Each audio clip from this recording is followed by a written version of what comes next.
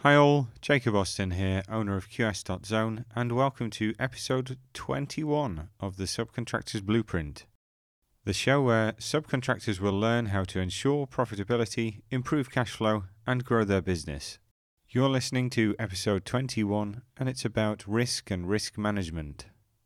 This is a subject that I don't think gets spoken about enough on construction projects. And I think the management of risk can be improved, and there's a lot to be said about the apportionment of risk between different contracts and the parties to those contracts, both upstream and downstream. So let's start by trying to define risk.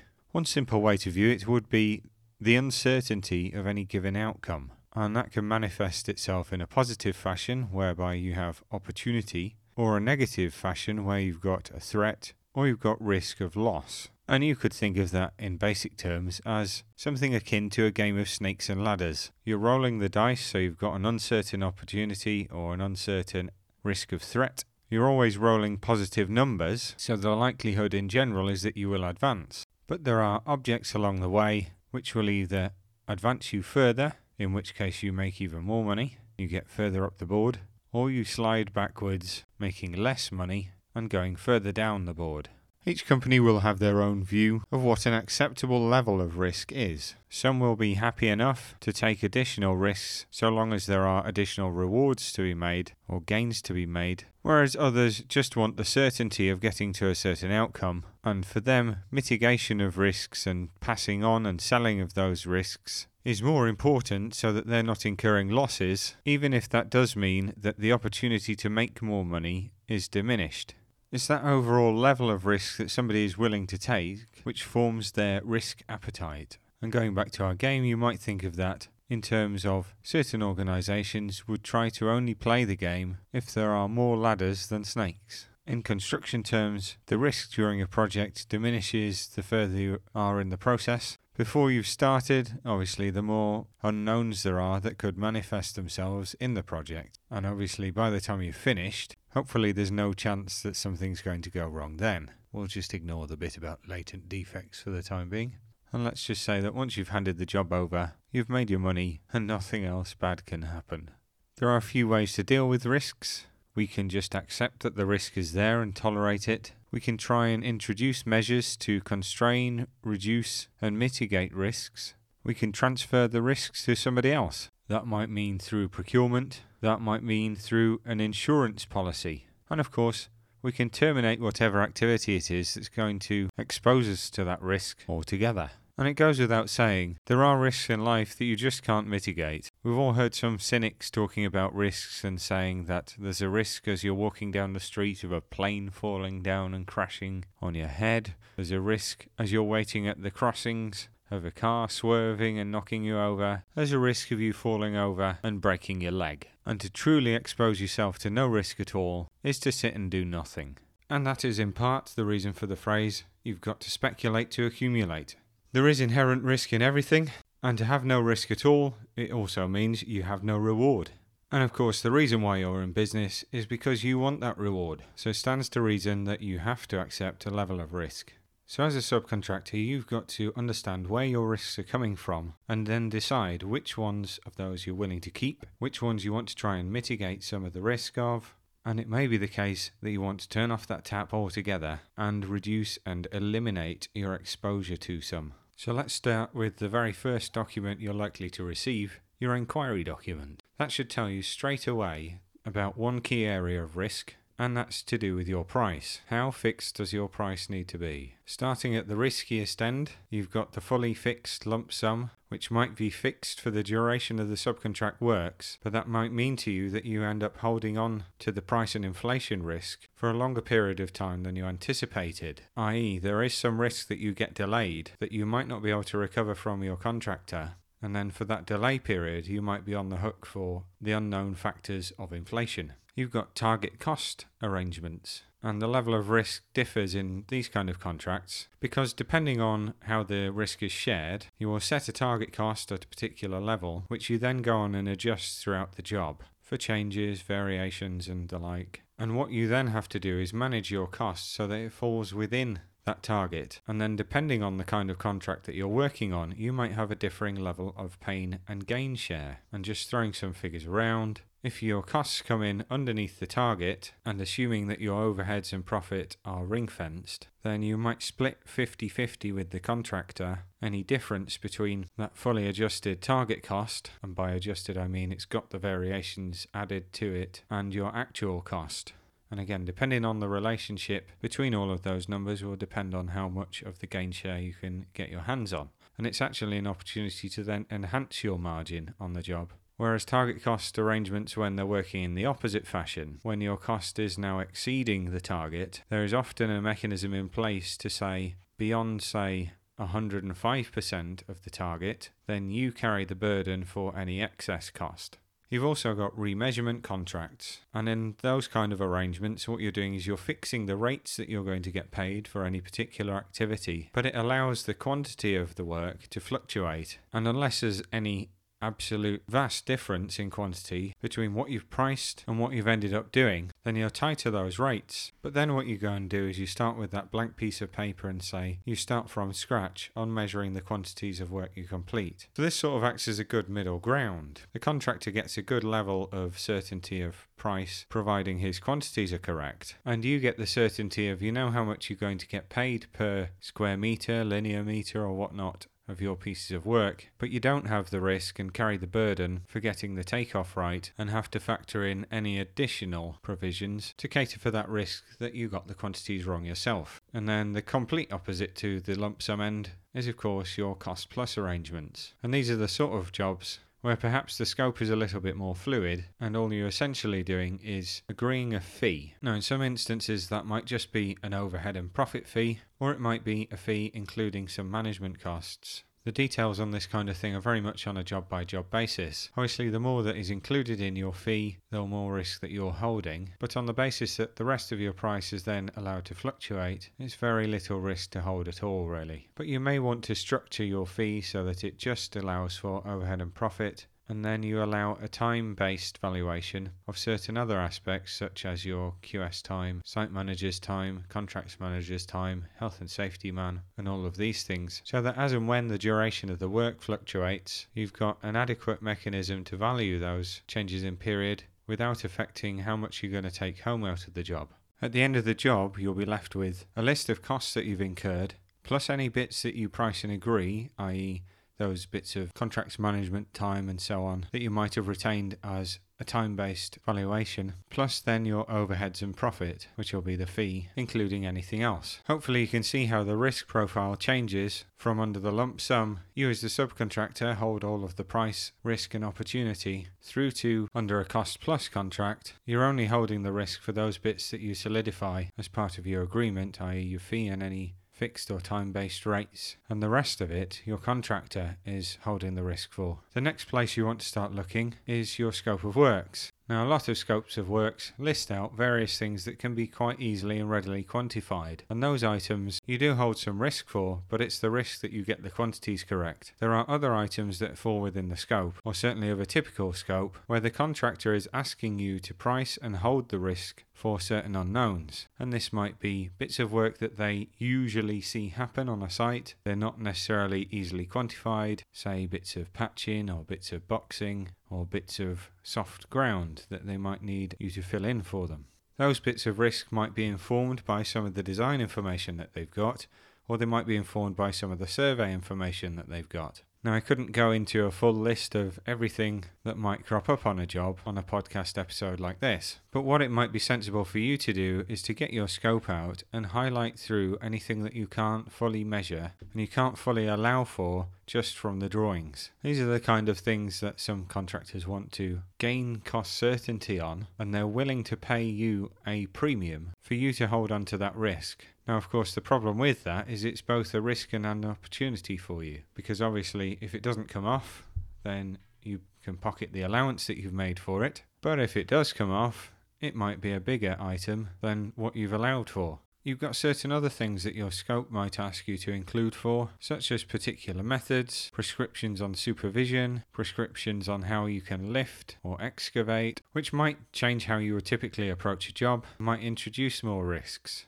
how much can you get done in a day with a particular piece of plant, and therefore how many visits are you going to need. And those kind of things can be visible but hidden risks, if you like, because it might depend on how many phases of work you can get access to at any given time as to how productive you can make that particular piece of plant. And whilst you can allow for it in one fashion, your allowance might not be adequate unless you can achieve the particular output that you've priced upon, of course. Elsewhere in your contract, you've got the drawings. Perhaps where the scope asks, you might be responsible for certain discrepancies and methods of work to suit those discrepancies. And where that is the case, what you need to do is assess all of those drawings to de-risk your situation. Or again, you might allow some kind of a risk sum for unforeseen eventualities. Further places in your order are the time periods. And of course, not only have you got the supervision, accommodation and those other time related costs that you need to allow for, you've also got the risk of liquidated and ascertained damages. And of course, the management of that is down to whether you can limit your exposure to any of those, and as well it's down to how you manage your subcontract and how you cover off any extensions of time that you need. And this is rather than limiting your risk, because the time aspect of the subcontract and making sure you've got sufficient time before the completion date gives you a stay of execution for any liability on LADs. Other risks that you're likely to carry are perhaps design risks. Obviously, if you aren't doing any design, that's not going to apply. But you've obviously, if you are designing, you've got the risk that that works and that it stands the test of time over the latent defect period. To a lesser extent, you've got insurances. Obviously, there is some risk when you are taking out insurances, but to a large degree, those are backed off so far as your policy covers to the insurer. And you might have some other risks which are introduced by the likes of bonds or collateral warranties. But typically these are put in place for the right reason, and rather than introducing more risk, they can be used as a measure for you to manage the risk that you've got in the case of bonds. And by and large, collateral warranties tend not to introduce any more risk than you are taking under the subcontract itself anyway. Now, beyond all of these things, you've then got the pure unknowns. Those things that you've only priced because you've written that you've priced an all-risk lump sum, but that nobody really would have foreseen, given the site and given the scope of work. And there is almost always that unknown element that just nobody would have thought of. Some of this crop up into your subcontract for different reasons. Some contractors really like the idea of being back to back with the main contract on all different manner of issues. And sometimes you've got to question the contractor as to whether that is worthwhile for them to do. Say if you've got a risk that happens 1 out of 100 times, and then the cost of that risk is £10,000. Across the 100 projects or so that it might take for that risk to occur, if he does nothing about it, it costs him £10,000. If you offer to take the risk on that and you charge them £1,000, 1 out of 100 times you lose £9,000. But 99 times you make £1,000. And to the contractor, that looks like they've spent £100,000 to mitigate a risk that was only ever going to cost them £10,000. And sometimes it's that kind of lack of understanding and lack of judgment over the probabilities that cause the contractor to spend a lot more money than he needs to. Particularly if you can think about managing out that risk by changing bits of the design. Of course, there are plenty of examples under a typical project where it makes absolute sense for the subcontract and the contract to be back to back. All of the different sections of work, defect periods, elements of day work rates, measured works rates, retention release, and so on. These are all good places for the contract and the subcontract to have that back-to-back arrangement. So having spoken about how these risks can occur, and this is again one of those cases where it could be anywhere, what you then need to have a think about is identifying them and considering how likely they might be to impact your job. The earlier in the process that you can do this, the better, because you've got more chance of sharing some of that risk with the main contractor. So ideally you want to start thinking about the risks at the point that you start pricing the inquiry. This is also the place where your risk profile is the highest. It's at this point where nothing has happened yet that you've got the maximum probability that any one of the risks could come off. But this is the best stage for you to read the documents, start to build a picture of what you're being asked to do, and start to build a picture of how much risk you're being asked to hold, and indeed whether you want to hold all of it or whether you want to try and qualify some of that out and pass the risk back to the contractor. And all of the things that we've spoken about earlier, the places where risks can crop up, are the places where you want to start reviewing. So it really is a case of reading the documents, understanding, and then building on that with some further brainstorming of what you might have seen happen in the past. Obviously, there's no guarantee that just because something happened before that it's going to happen again. Just because it snows on the 1st of December doesn't mean it's going to snow on the 1st of every December. But maybe it points you in the right direction and says, oh, it's December, there might be some snow, we might lose some time. And of course, the benefit of looking back in time at some similar examples of work is that you've also got the benefit of knowing how much it costs you on a previous job, which moves you into the next sort of category of, once you've identified as many risks as you can, you want to try and put some numbers to them so that you can identify, one, how much they're going to cost, obviously best guess, and two, how great you think the likelihood is that this risk is going to come off. You want to describe in as much detail as you can what the risk actually means, what it means to you, and this will help you to build up the probability and build up a cost for it. And this is your pre-mitigation cost. Now you can start assembling your risks into a table so that you're getting a schedule in order of impact of all of your risks. And within that, you should be identifying opportunities or benefits as well.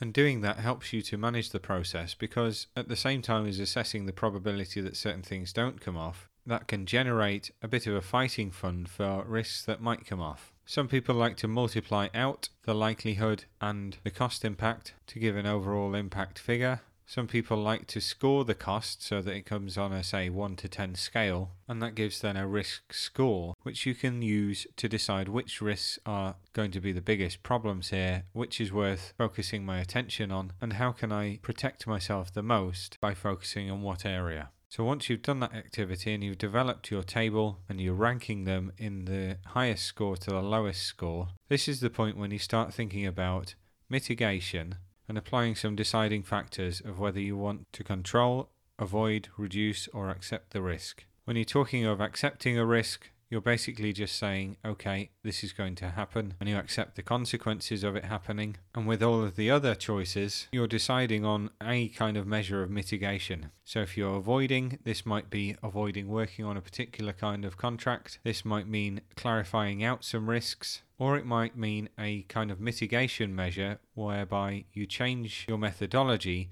to something that exposes you to the risk in a slightly reduced fashion, or hopefully reduce it altogether. Of course, that might be a mitigation that costs you more money, but it's considering these kind of options that put you in a position of power and a position of increased certainty. So the other mitigating measures are controlling and reducing the risk, are addressed in a similar fashion. Once you've done all of these things, you're essentially as informed as you can be, and now is the time to have your conversation with your contractor. Ideally, this is pre-order being placed, and you can either discuss, debate and agree on various bits of risk, who is the best person to hold them, and how much money might be exchanged for the person that carries them. There are risks that might sit with other subcontractors that you're able to identify through your experience and your thorough examination. And again, this might be something that you can clarify out. It might be something that you can agree with the contractor that they will buy into somebody else's package, and by doing that, perhaps save you both a cost. If you've already got the order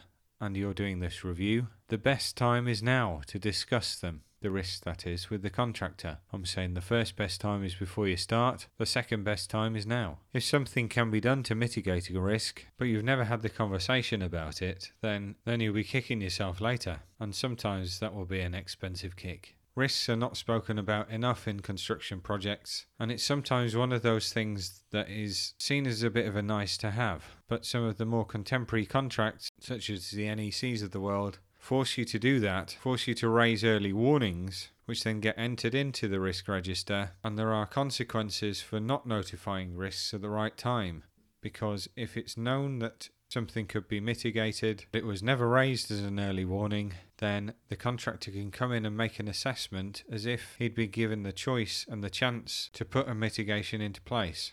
These conversations aren't always straightforward, but the more you discuss the problems that you're likely to come up against, the greater the chances are that you can get the issues resolved before it starts becoming a problem that bites you. So do your review early, and if you can't do early, at least do it now. If you want to read more about risk management, there are various places that you can look for some really good in-depth information on this. The government has produced the Orange Book, Management of Risk, Principles and Concepts, and also the International Standardization Organization, ISO, have created their own template and own guidance, which is ISO 31000. And both of these will give you further information and further strategies to manage risks that you come up against in construction. I hope that's been a help to you today. My mission with this podcast is to help the million SME subcontractors working within our industry. If you've taken some value away from today's episode, I'd really love it if you could share that value with someone else who would benefit from hearing it. And thanks for tuning in. If you've liked what you've heard and you'd like to learn more, please do find us at www.qs.zone, where you can subscribe to our training support system for like-minded subcontractors. In there you'll find templates, how-to videos, interviews and more, and it's less than the price of a cup of coffee per day.